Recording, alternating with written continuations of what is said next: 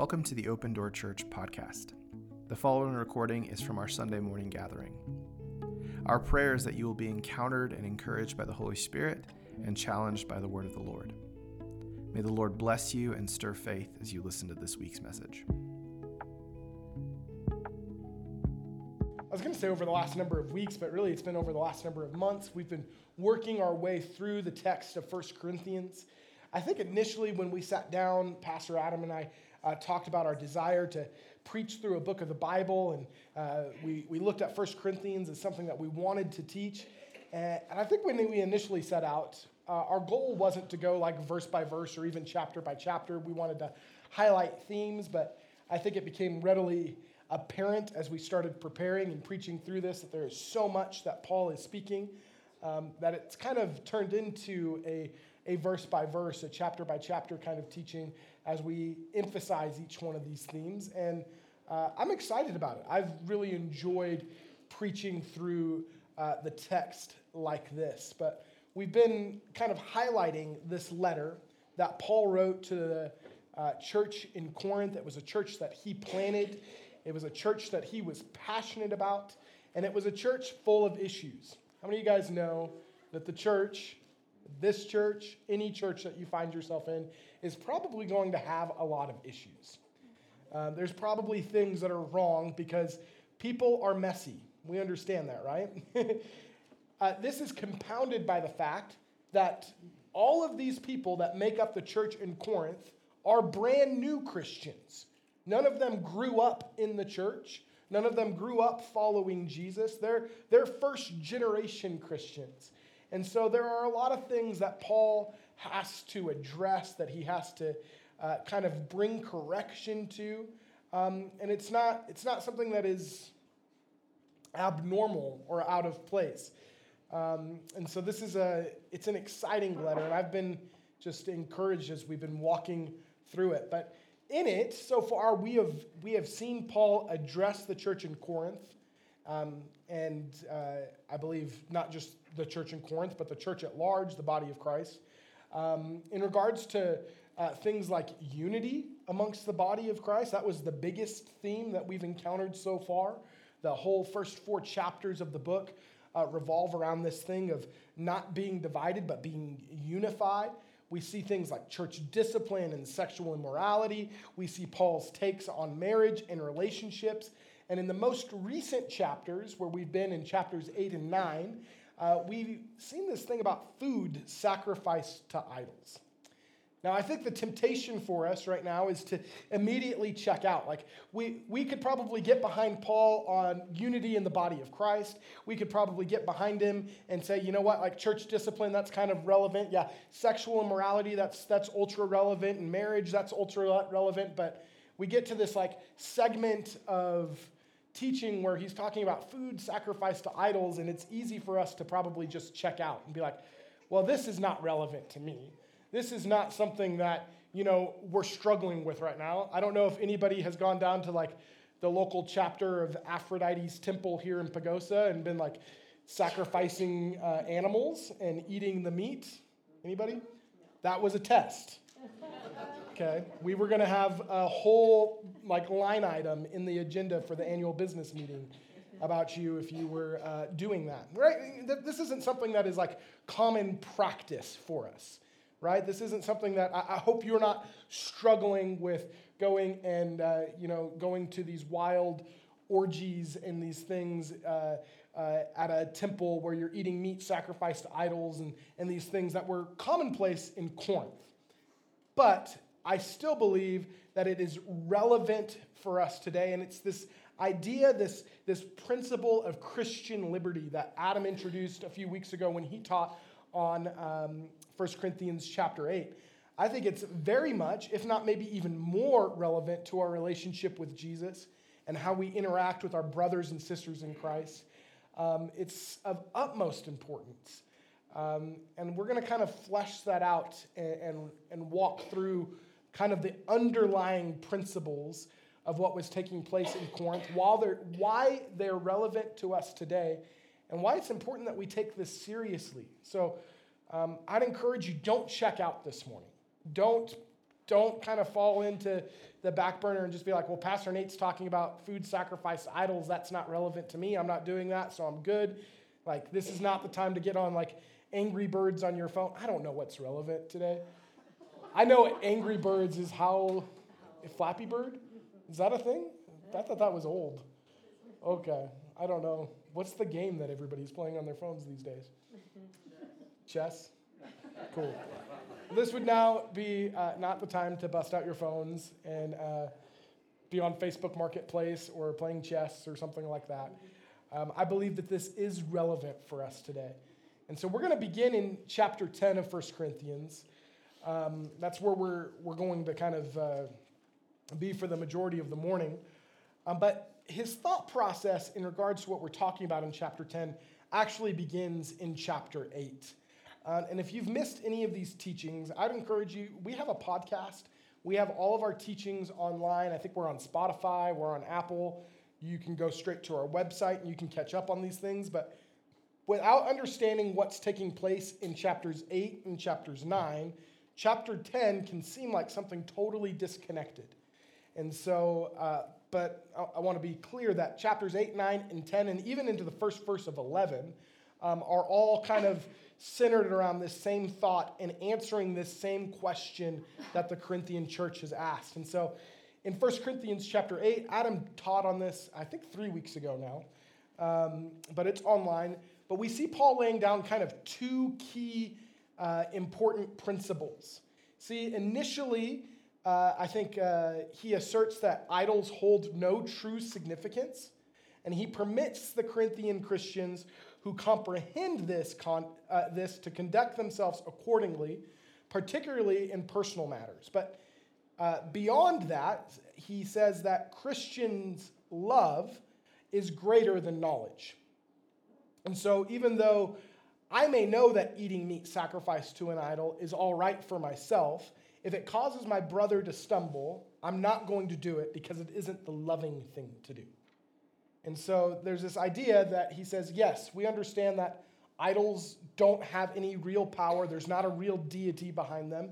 And Christians that understand this, they are free, they are permitted to eat meat that may be sacrificed to nothing personally. But he says that beyond that, it's more about how our interaction is with our brothers and sisters. And so if we move past that, that's a really understated way to explain chapter 8. But we've preached on chapter 8. And we see Paul flesh this out again in chapter 9, where he invites Christians to live sacrificially. He invites them to give up their rights, if you will, for the sake of the gospel. And he uses himself as a demonstration there. And it's this idea that even giving up good things, right? We understand that not everything is evil, but that there is a time and place to give up good things if it means not hindering the gospel of Jesus going forth, if it means not hindering someone else in their walk with Christ. And so 8 and 9 talk about these things that, yeah, maybe technically we could get away with doing something and it not being sin, but if it's not done from a place of love, and if it's not living with our brothers and our sisters in mind, then why are we even having this conversation, is essentially what Paul is saying. So that's somewhat of a backdrop. Again, we fleshed those teachings out more in the last couple weeks, but that brings us to chapter 10. And at first glance of chapter 10, if you've read it, it almost seems like Paul's distracted, like he has some kind of spiritual form of ADHD, and he starts talking about something completely unrelated. It almost seems like he switches gears, and instead of actually like answering our question or answering the Corinthians' question about meat sacrificed to idols, he begins to give this history lesson on ancient Israel. But can I tell you, he's not distracted. He's being very intentional in writing under the prompting of the Holy Spirit about diving into this history of Israel. And so I think it's important for us to remember here that Paul is answering questions that were received from the Corinthian church.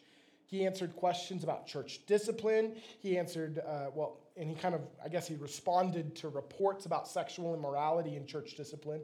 But he was giving answers to questions about marriage and relationships and lawsuits and these things.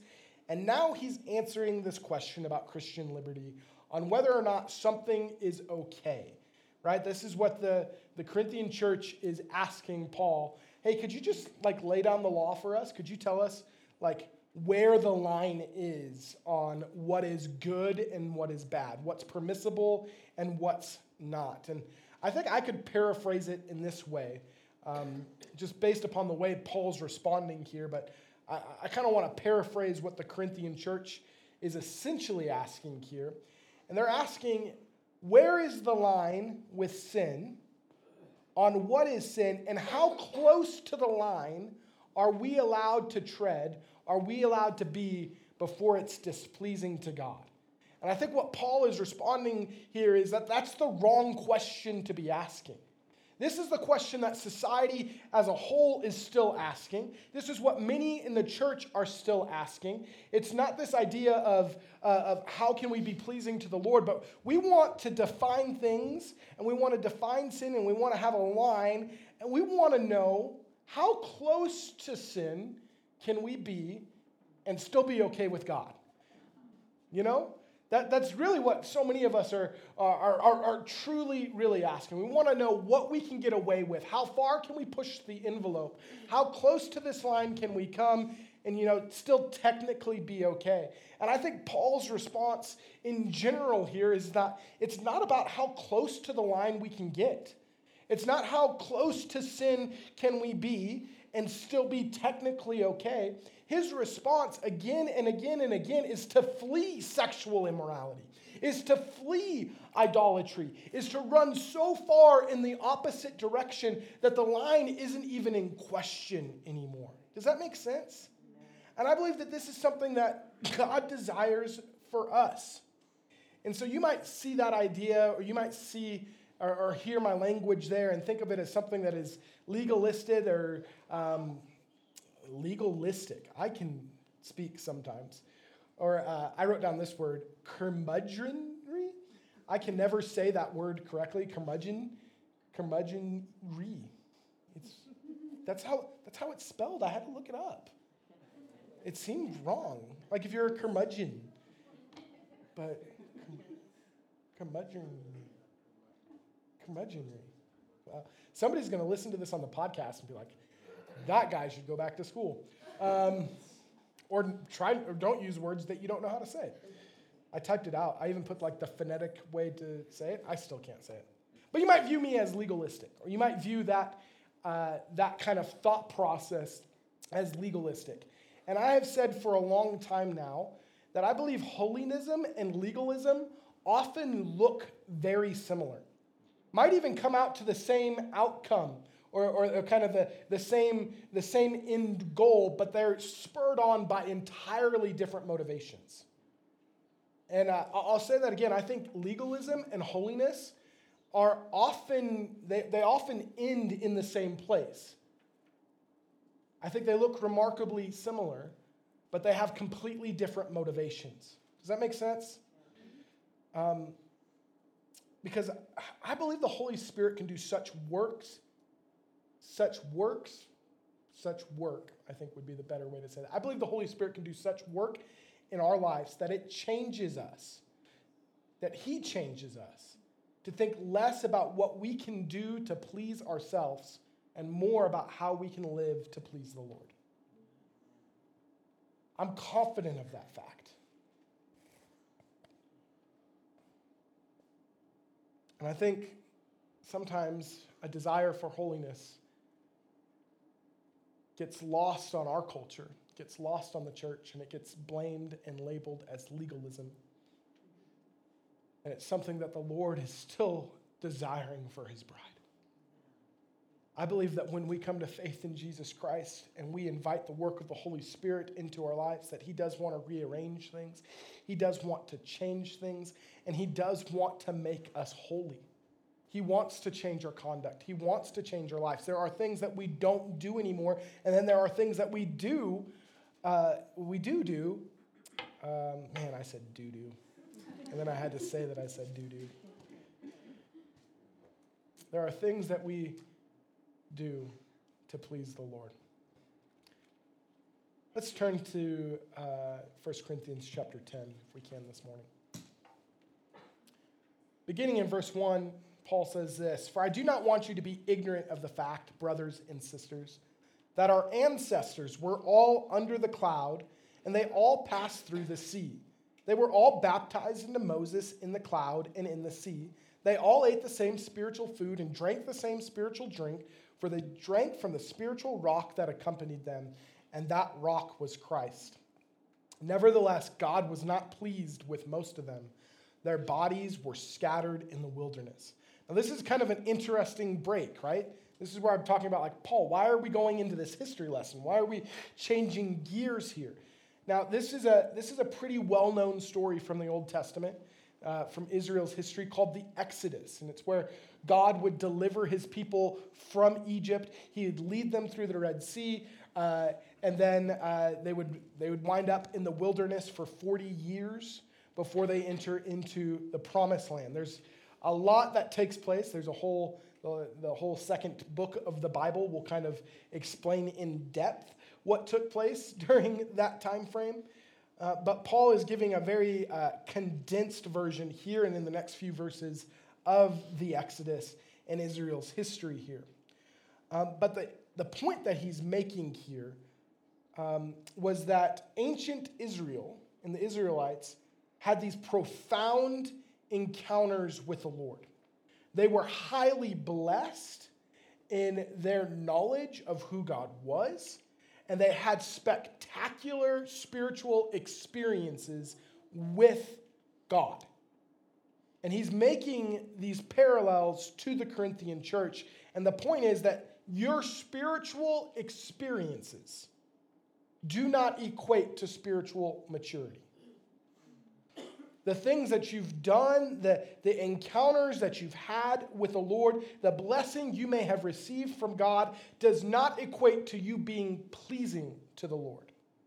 This is something that I think is very important for us to kind of pause and think about, especially in today's culture where we're seeing all of these scandals that exist regarding churches and ministers and ministries, where it gets really disheartening and really discouraging, because I look at some of these things, and man, I look at some of these profound things that these men of God have done and accomplished for the kingdom and seen miraculous outpourings of the Holy Spirit and be like, what in the world? And it's important to remember that spiritual experiences do not equate to God being pleased with us.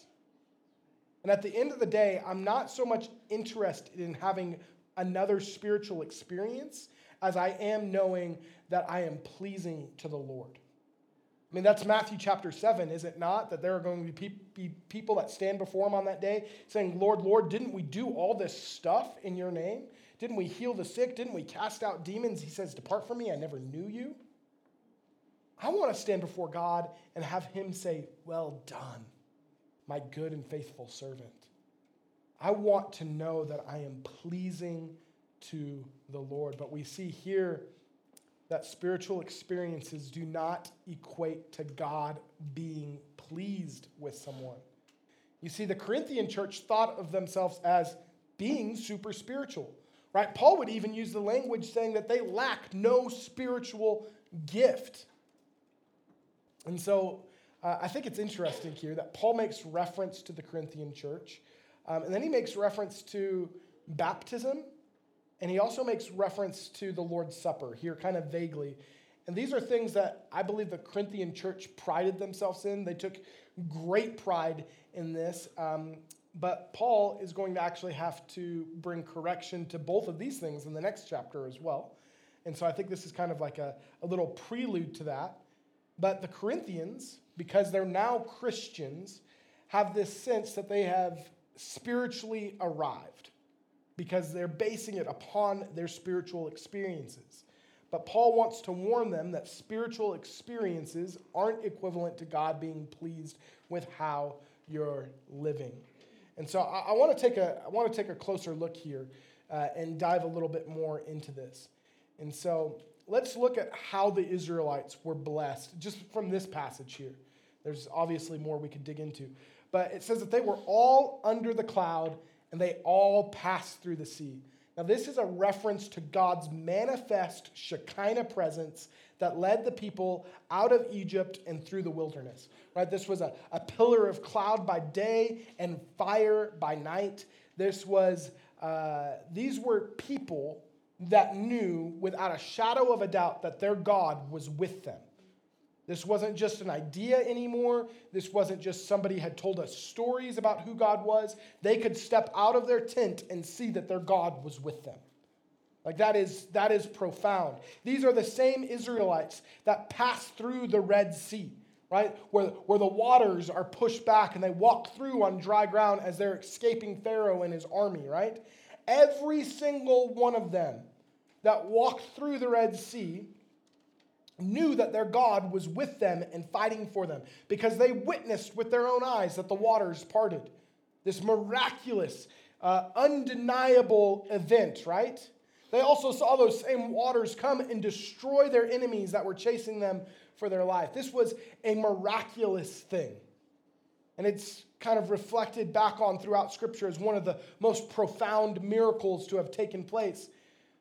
I don't know about you, but I think most of us would probably have a similar mentality to this, that if we saw God do something that miraculous, that undeniable, where we encountered his presence manifest like that, personally like that, where we saw his miraculous power demonstrated like that we'd never complain, that we would never grumble, that we would never sin against him again, right?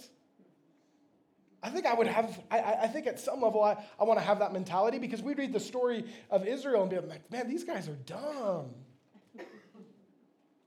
Don't they know like who they're talking to?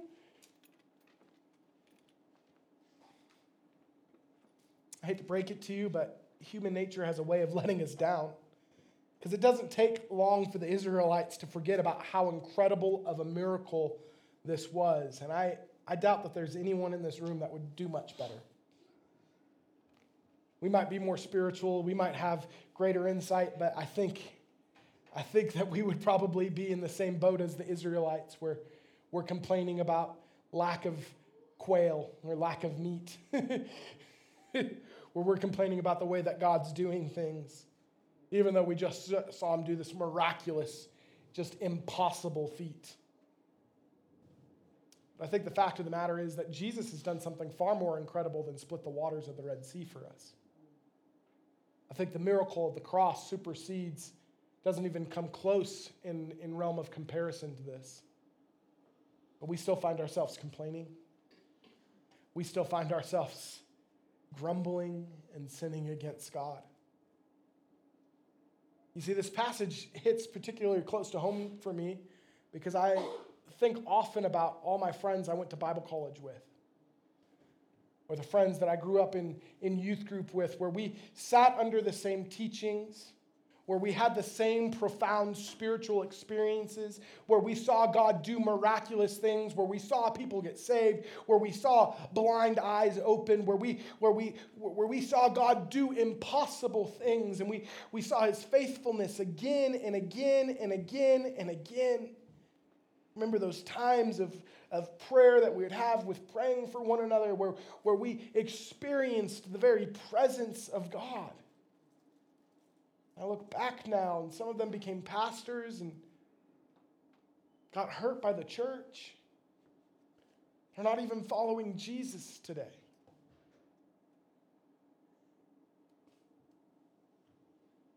Less than half of us. I don't actually want to break down the math, or I might get too depressed, but I'm thinking about just the people from our ministry school. I can count on one hand how many are still actively following Jesus. I should be clear that there wasn't that many people in the school. So, but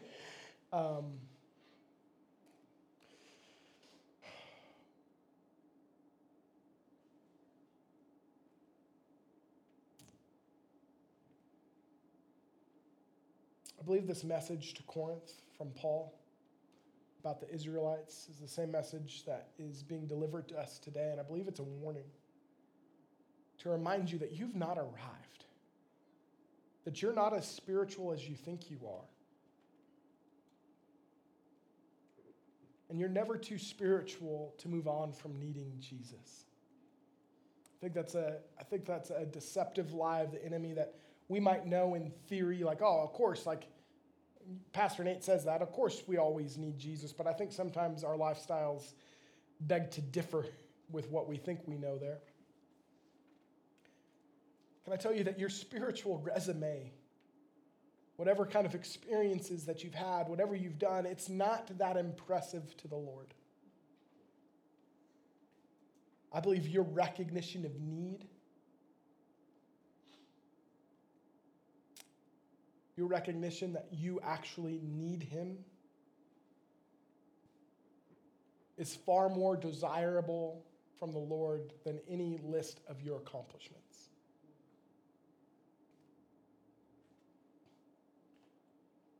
I think verse 5 is particularly interesting because it goes on to say that nevertheless God was not pleased with most of them. Their bodies were scattered in the wilderness. This might be one of the grossest understatements of Paul in the entirety of the New Testament. I say that because, depending on where you look, there's anywhere between 600,000, an estimated 600,000 and like 2.1 million people that scholars would think came out of Egypt in the Exodus. And out of hundreds of thousands, if not millions, that perished over those 40 years in the wilderness, how many of that generation passed into the promised land? 2. Joshua and Caleb. So, I mean, Paul's technically right here. Most of them perished, but it just is, it's just kind of like, couldn't you say all of them except 2? Like, that seems like a little more like, drive your point home here, Paul. Like, I want you to understand, like, this is a drastic thing that took place, and this is what Paul's using as an example here. I just feel like he kind of undersold it just a little bit. But we go on to read in verses 6 through 10. He says, now these things occurred as examples to keep us from setting our hearts on evil things as they did. Man, I just want to be clear. I'm so glad that there are people that have gone before us that have made mistakes that we can learn from. That sounds a little twisted, like, oh man, I'm just so glad that people failed. But there are men and women of God that I look up to in my life that have made mistakes, and I've had the privilege of not having to learn those same lessons because of the wisdom passed on to me from them. And I think we look at Israel, and it's easy for us to judge them, being like, oh, these guys are so stupid, right? They're so broken. We may look at the disciples and be like, disciples, why can't you get on board with what Jesus is doing? Can I be honest? We have them as an example.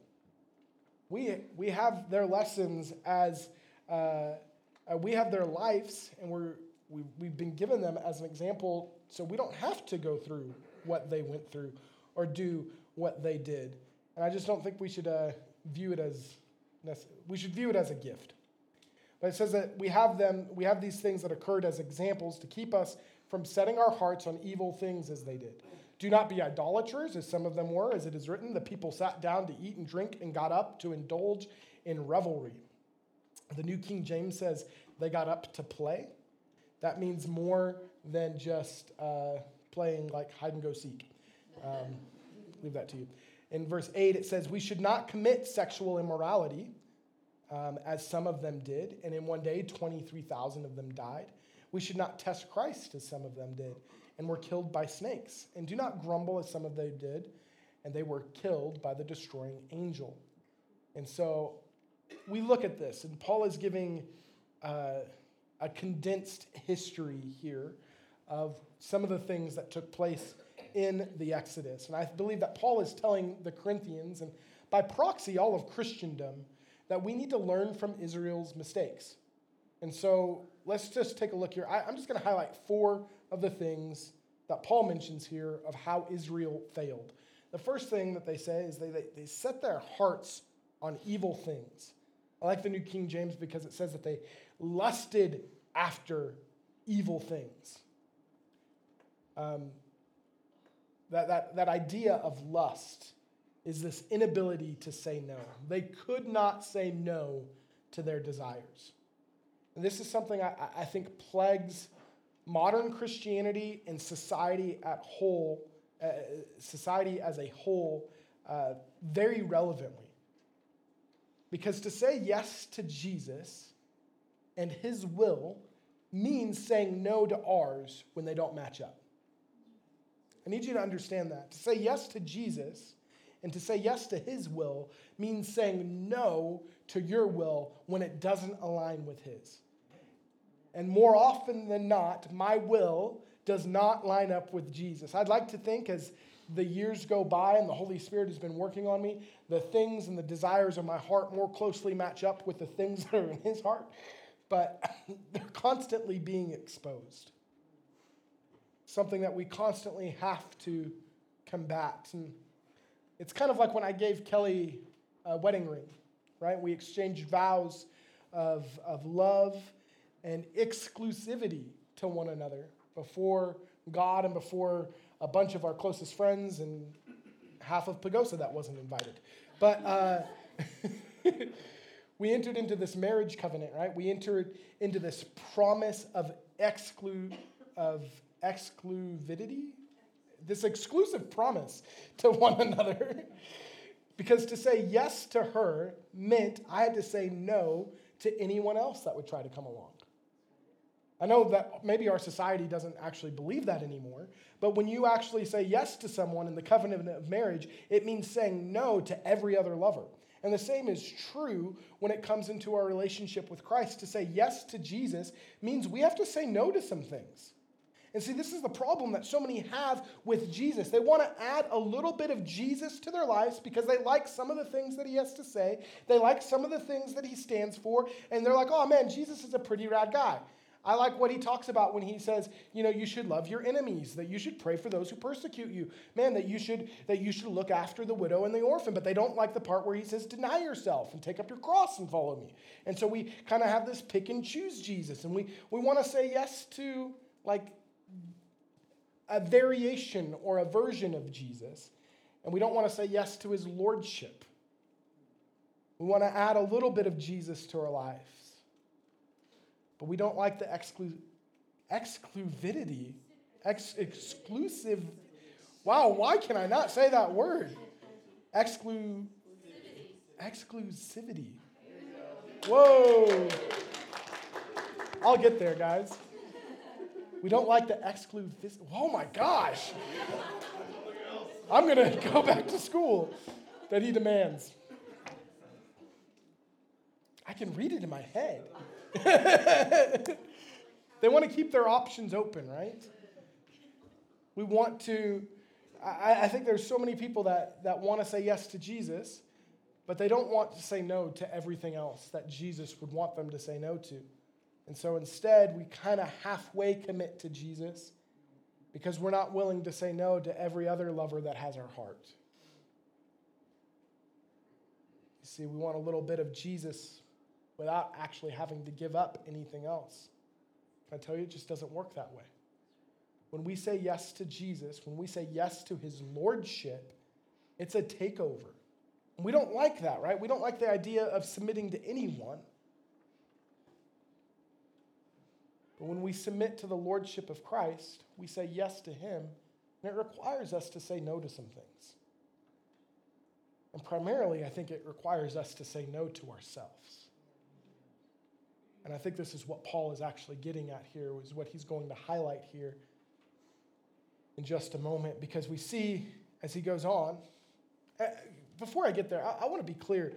Saying yes to Jesus, or even for the sake of the illustration, as I was talking about Kelly, saying yes to Jesus and Kelly, what I've given up to say yes to both of them, nothing even compares to what I've received. Does that make sense? Nothing even remotely compares to what I've gained by saying yes to both of them. Obviously, more so Jesus, but same with my wife.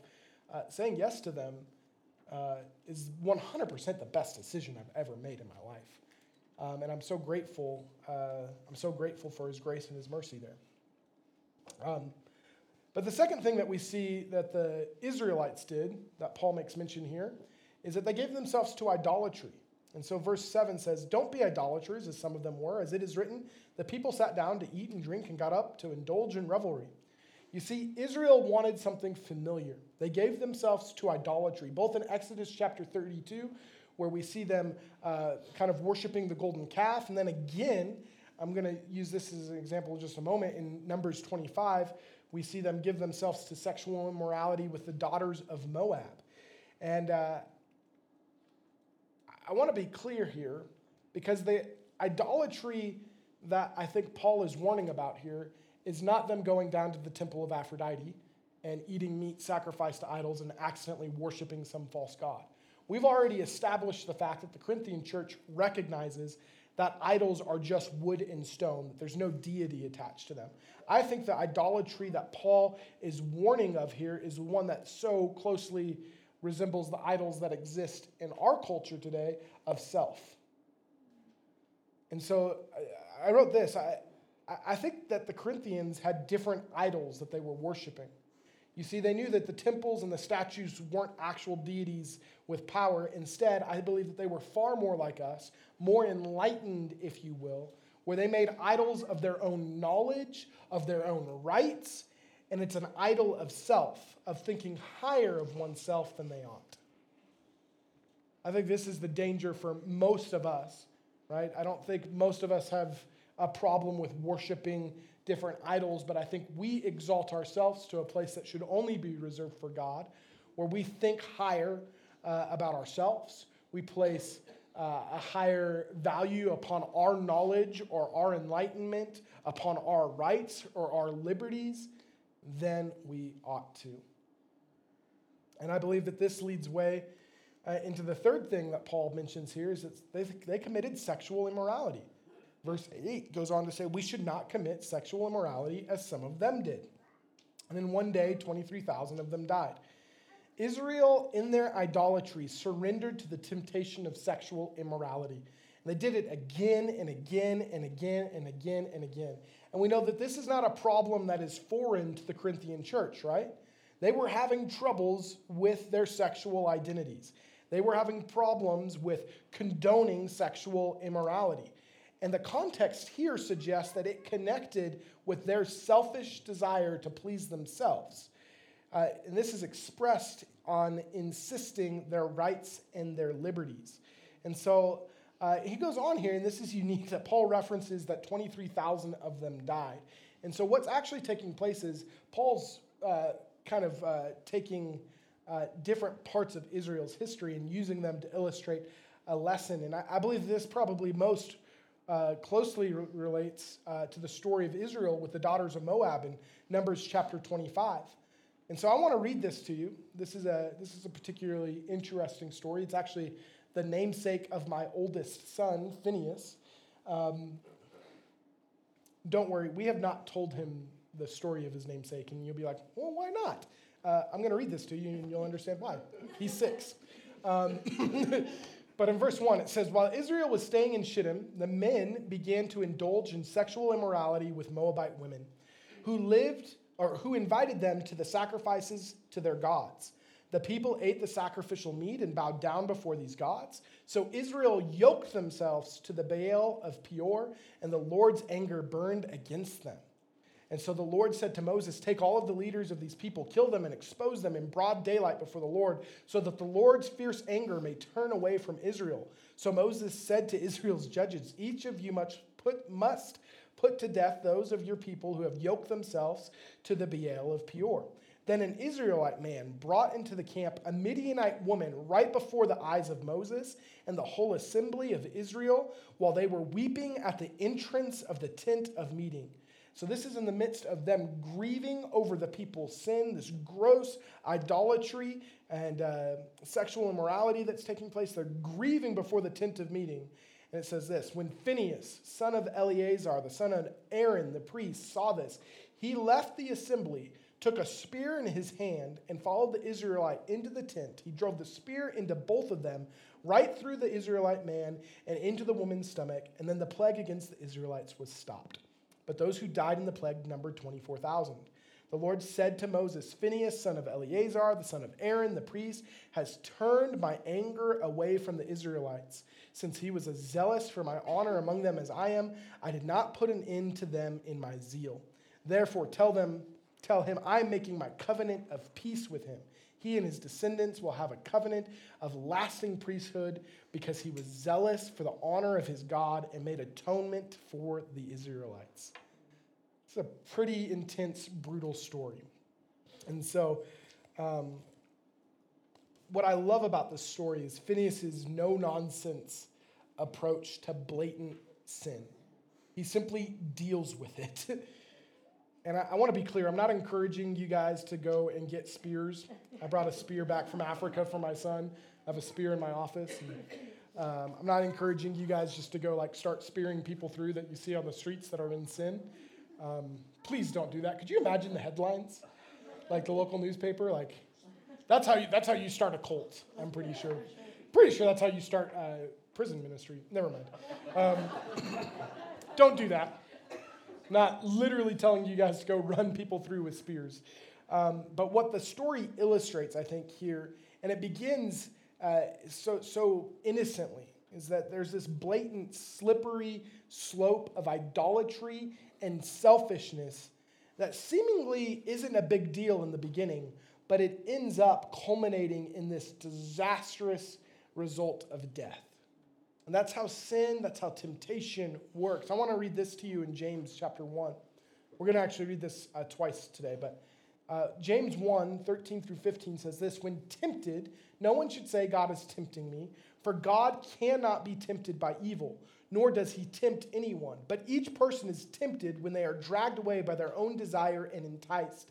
Then after desire has conceived, it gives birth to sin, and sin, when it is full grown, gives birth to death.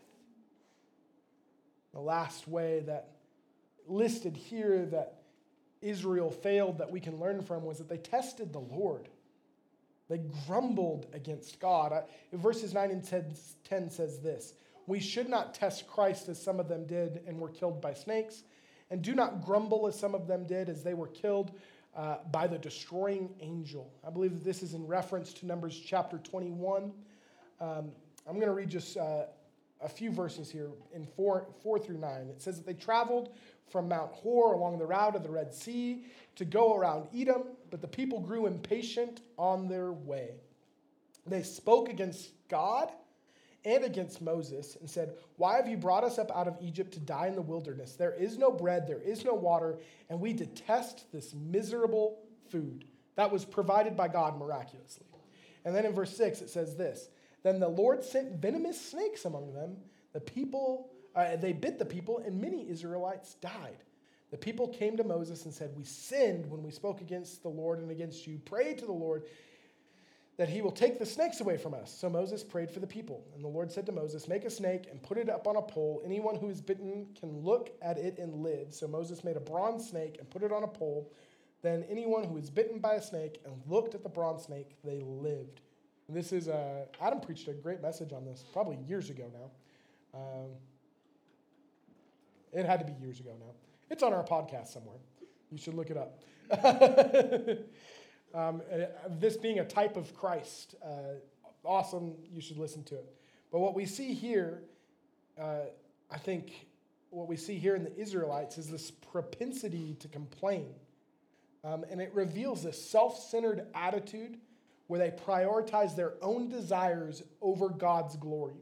And I think this echoes the problems that we see amongst the Corinthian Christians who similarly refuse to relinquish their entitled rights, if you will, to consume meat offered to idols for the benefit of their fellow believers. And so I think that the danger here is that the Corinthians, they downplay the significance of the matter concerning the consumption of meat. When they're talking about this meat sacrifice to idols, they're They're wanting to downplay it as though it's not a big deal.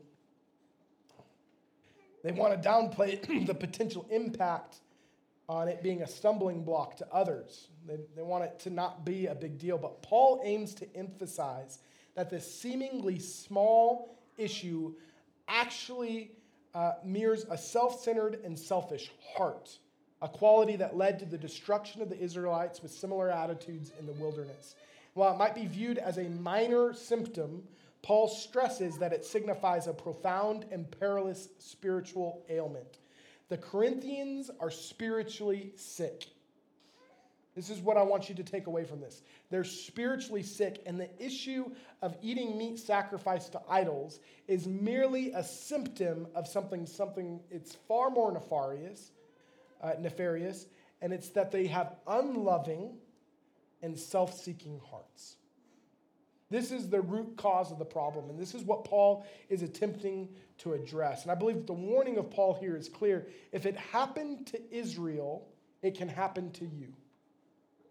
He's saying, put your heart in check, because Israel was destroyed because of this. So don't let this go unchecked. Let's deal with it. In 1 Corinthians 10, 11 through 13 says this: these things happened to them as examples, and were written down as warnings for us, on whom the culmination of the ages has come. So if you think you are standing firm, be careful that you don't fall. No temptation has overtaken you except for what is common to mankind. And God is faithful. He will not let you be tempted beyond what you can bear. But when you are tempted, he will also provide a way out so that you can endure it. Friends, for us to be victorious over temptation, and in particular, words are good. But in particular, I want to kind of focus on the temptation of selfishness in context of what we're reading about here. For us to be victorious over it, we need to be aware that we're actually vulnerable to it. I think so many of us kind of live in this mindset, maybe we've been saved for 20, 30 years, that this isn't a problem for us anymore. That we've been in church maybe the entirety of our lives, that this isn't something that we struggle with, or this isn't something that we deal with. I think this is where the caution to take heed lest we fall really is important for us. For us to be victorious over temptation, we need to be aware that we're actually vulnerable to it. I like what Adam Clark says about this here. He says, the highest saint under heaven can stand no longer than he depends upon God and continues in the obedience of faith. He that ceases to do so will fall into sin and get a darkened understanding and a hardened heart.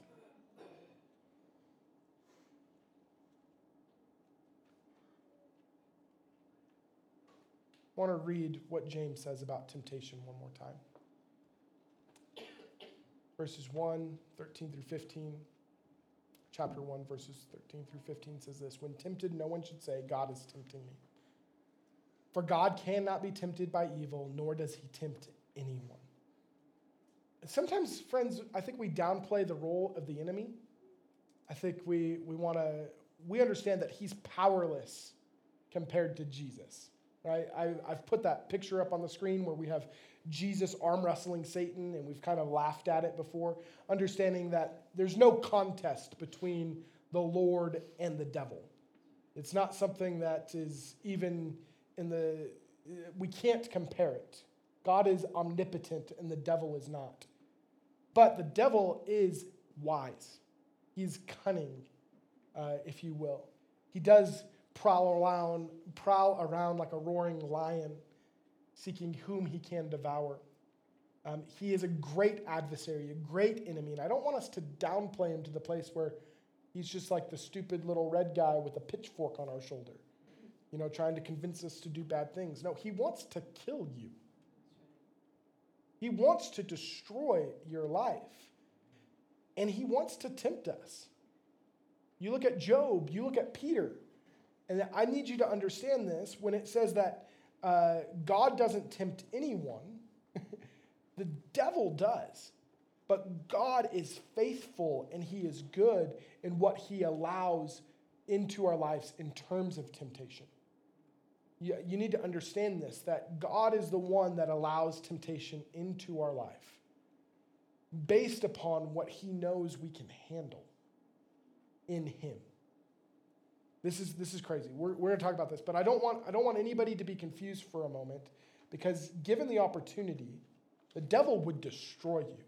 It is God's grace and mercy and his power that keeps him at bay. Does that make sense? Okay, we talked about that a long time in terms of interesting things to talk about. But when it says here, God cannot be tempted by evil, nor does he tempt anyone, but each person is tempted when they are dragged away by their own evil desire and enticed. Then after that desire has conceived, it gives birth to sin, and sin, when it is full grown, gives birth to death. How many of you guys have been tempted here? Everybody, woo, you guys are following me. I need you to understand something. Being tempted is not sinful. We're all tempted. Jesus himself was tempted. It's when we stay in that place of temptation and give in to that place of temptation that it becomes sin. And that's just something for us to make note of. And guess what? Temptation does not go away as you become more spiritually mature. I know that this sounds like, oh man, really? But you ask any man that has been following Jesus for any number of years, if it just gets easier. The case of the matter is that temptation is still real, still follows us. Now, the grace of God and what we're able to bear, I believe, increases. And God trusts us and he empowers us as we lean into him more and more. But don't be shocked when temptation just doesn't go away because you prayed a prayer or you said yes to Jesus. Temptation is still there, but it's the faithfulness and goodness of God that provides us a way of escape that is awesome. You see, temptation is only effective because it presents the pleasures of something without the repercussions. That's the deceitfulness of our enemy. He's never forthcoming in the fine print, right? No one wakes up one morning and says, you know what, I want to ruin my life today. I think I'm just going to leave my family and all of these different things. That doesn't just happen spur of the moment. Nobody wakes up one morning and says, you know what, from a completely healthy mind state and a healthy walk in love with Jesus, be like, you know what I want to do? I want to become a meth head and throw my life away. Right? That doesn't just happen out of the blue. The enemy is subtle and he's tricky, he's deceptive, and temptation works that way. Right? The enemy's not out there tempting you with a broken life and a messed up marriage and a drug addiction. Right? He's tempting you with a temporary pleasure or a temporary high that you could engage with, right? He's trying to tempt you maybe with some kind of release and relief from your problems and your stress. He's not giving you the full picture of what he's offering. I think a great example of temptation is in one of my great temptations, and that is a fresh powder day on the mountain. There's a few of you that have had the privilege of riding with me. Not the privilege, that joke was going to be funny if I would have finished it, but you've had the opportunity to ride with me on a powder day. Elliot probably knows this more than anybody, where it's like early season. It's like November. We've had our first big snow, and it looks so enticing to go off into the waterfall area or into the trees. In fact, this even happened this year. I was riding with Aaron. I was like, Aaron, whatever we do, you just need to tell me, stay on the groomer, because I know that it's going to be bad.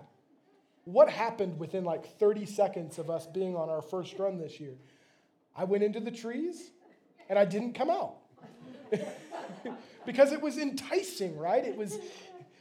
We had this great storm, and there was awesome snow that had just fallen, and it looked so perfect. It looked so beautiful. Like, man, this is where I want to be, and this is the run that I want to go down.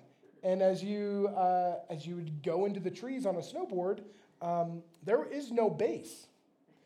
And this happened with Caleb, actually. I was riding with Caleb, and we were cruising the trees on Alberta, and I was like, oh, yeah, this is awesome. We're flying. And the next thing I know, I'm tomahawking down the mountain because I hit a tree that was underneath the snow that you couldn't see, right? Nobody crashes into trees and rocks on purpose. For the most part, nobody crashes into trees and rocks on purpose, but it happens when you don't see them.